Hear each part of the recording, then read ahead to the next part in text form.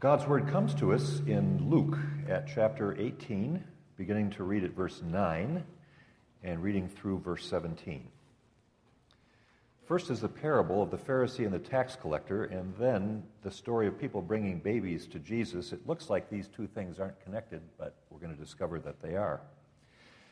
To some who were confident of their own righteousness and looked down on everybody else, Jesus told this parable.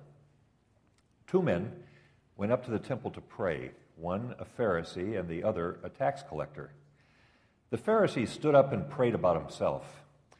God, I thank you that I am not like other men, robbers, evildoers, adulterers, or even like this tax collector.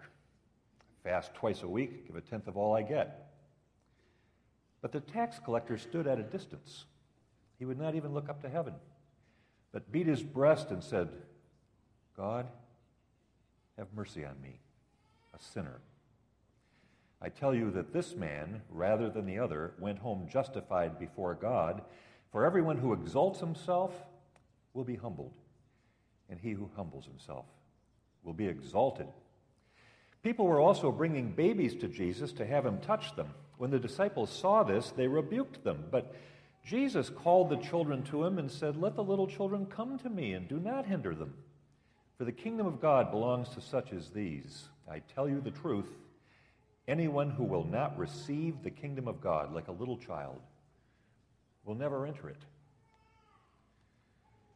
The word of the Lord. Thanks be to God. Frederick Buechner, wonderful Christian writer, once said that it's not only more blessed to give than to receive, it's also a whole lot easier. And I think we understand. It's easier to give because then we work from our strength. We work from the human resource center that God has opened in each one of us. You offer somebody a word of encouragement and you sense that you're standing on holy ground with them. You bail out your sister and the look in her eye tells you how much it means.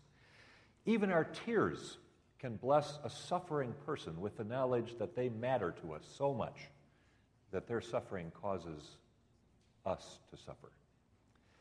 God has seen fit to entrust us human creatures with the bounties of personhood.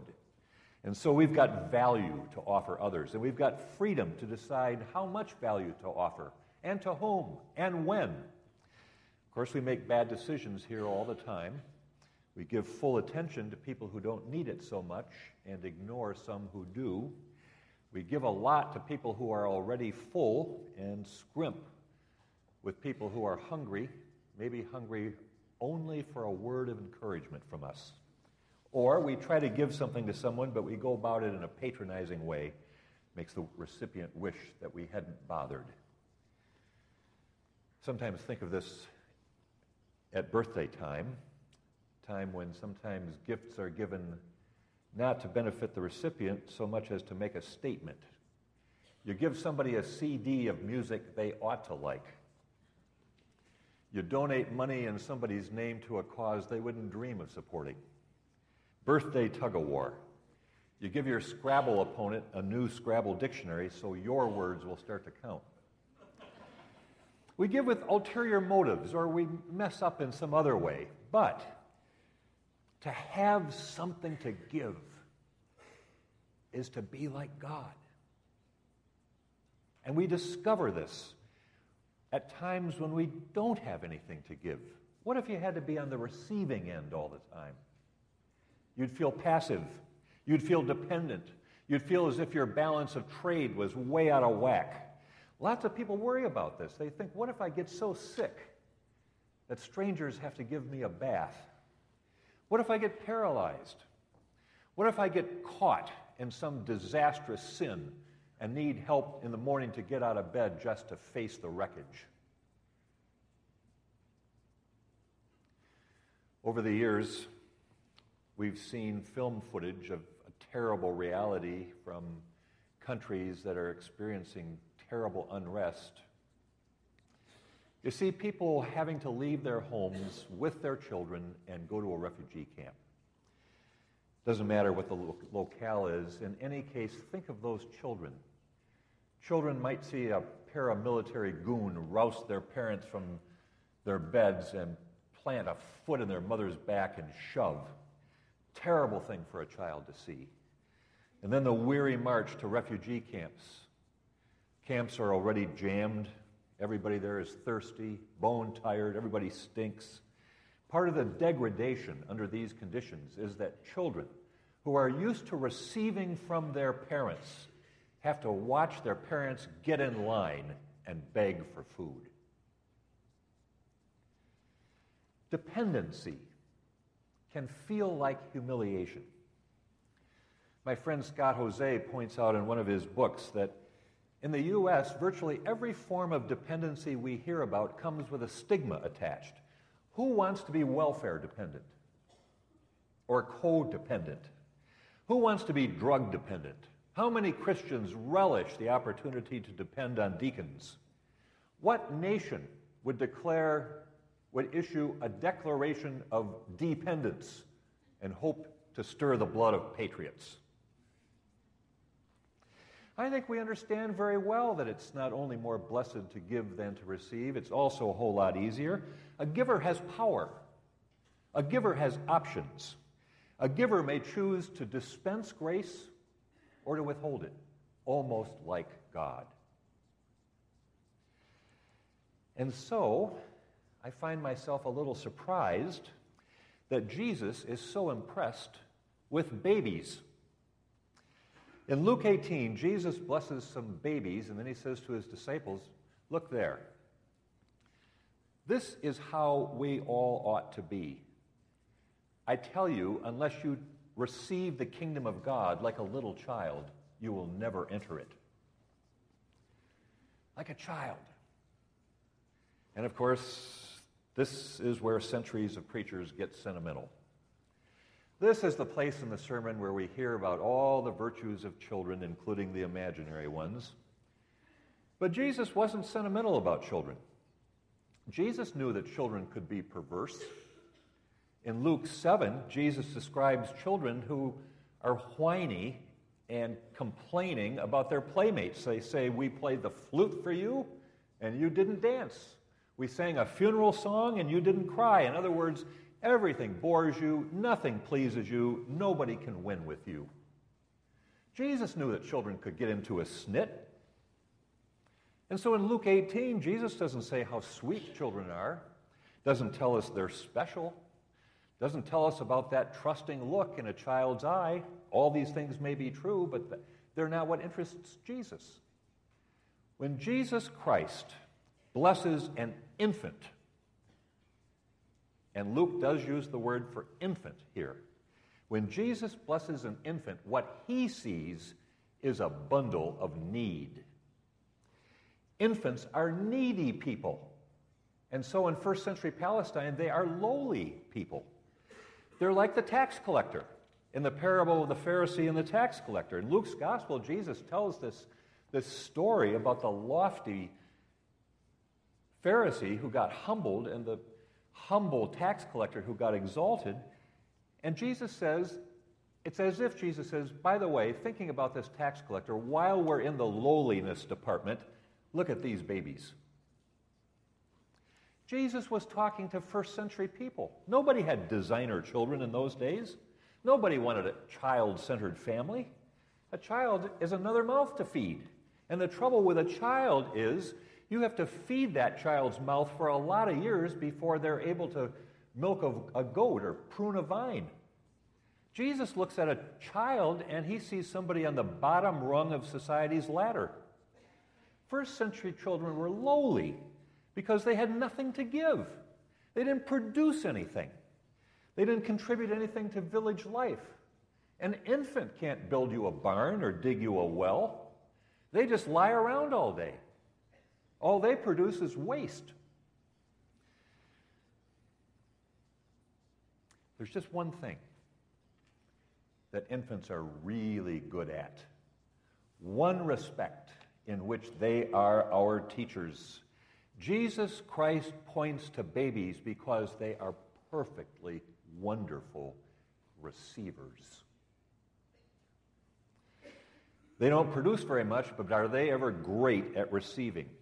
Nudge an infant's face with a nipple or with a fingertip, and her mouth will open, and she will try to suck like a whirlpool.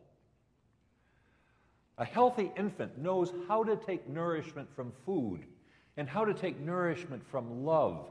And it's a good thing, too, because without these gifts, she will die. Telling you the truth, says Jesus, you have to receive the kingdom of God like a little child. Jesus says this to disciples, including some of us who are not very good at receiving.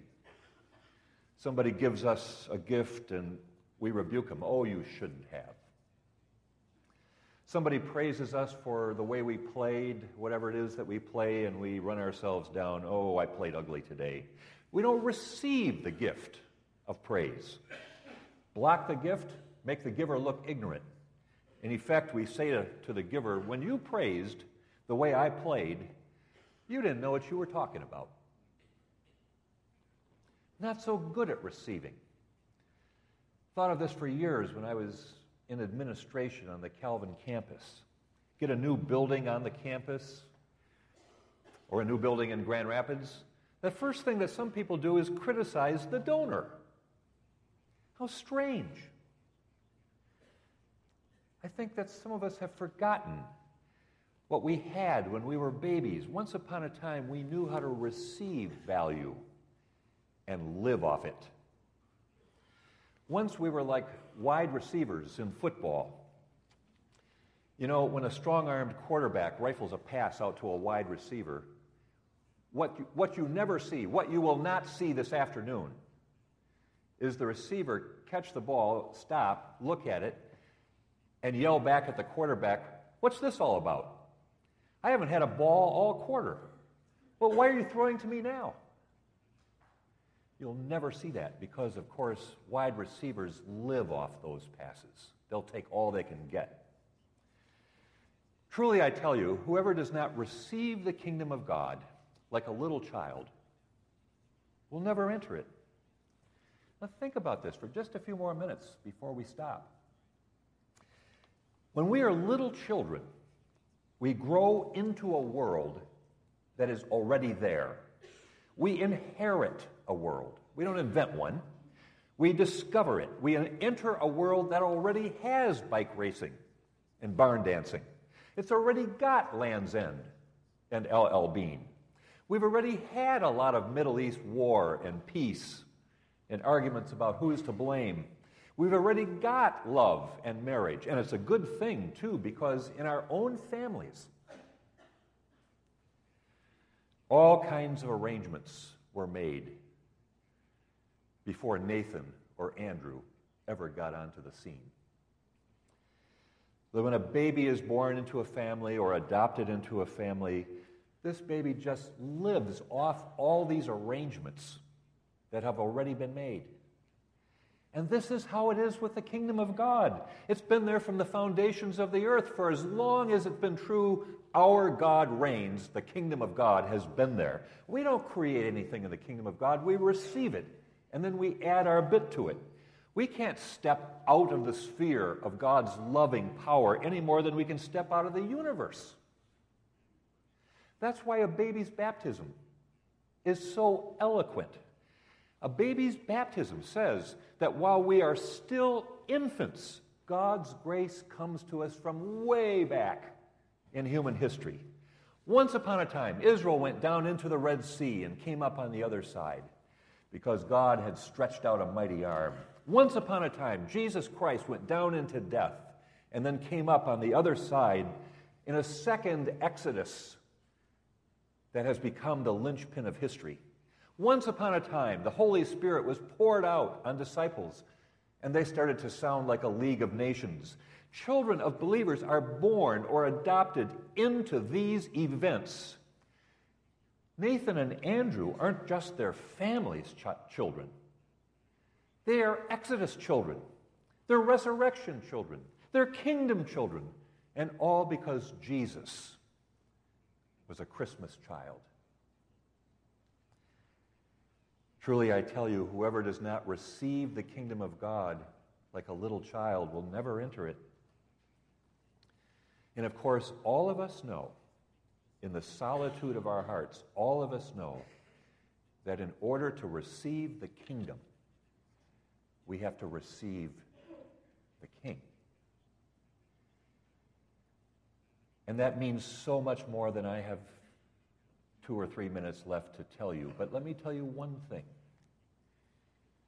For 15 centuries, Christian believers have been using what's called the Jesus prayer. You get by yourself, you open your hands, open your hearts, you squelch the thought that you are a macho hotshot or a timid underperformer, man, woman, young, old, doesn't make a bit of difference. All you are is a child of God, a bundle of need. And so you say in the words of the Jesus prayer, O Lord Jesus Christ, Son of God, have mercy on me. O Lord Jesus Christ, Son of God, have mercy on me, a sinner.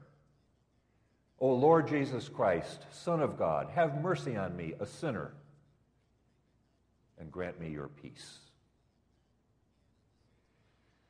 It's a tax collector's prayer, and it's a child's prayer, even if you're 65 years old, because the prayer is good when you're high, it's good when you're low. It's a prayer at the intersection of your need and God's grace. O Lord Jesus Christ, Son of God, have mercy on me, a sinner, and grant me your peace. Grant me the peace of a tax collector who went home justified. Grant me the peace of a child blessed by Jesus. People were bringing babies to Jesus. The disciples saw it and rebuked them, but Jesus said, don't rebuke them. Let the little children come to me. Do not hinder them, for the kingdom of God belongs to babies like these. Truly, I tell you, unless you receive the kingdom of God like a little child, you will never enter it. In the name of the Father, and of the Son, and of the Holy Spirit. Amen.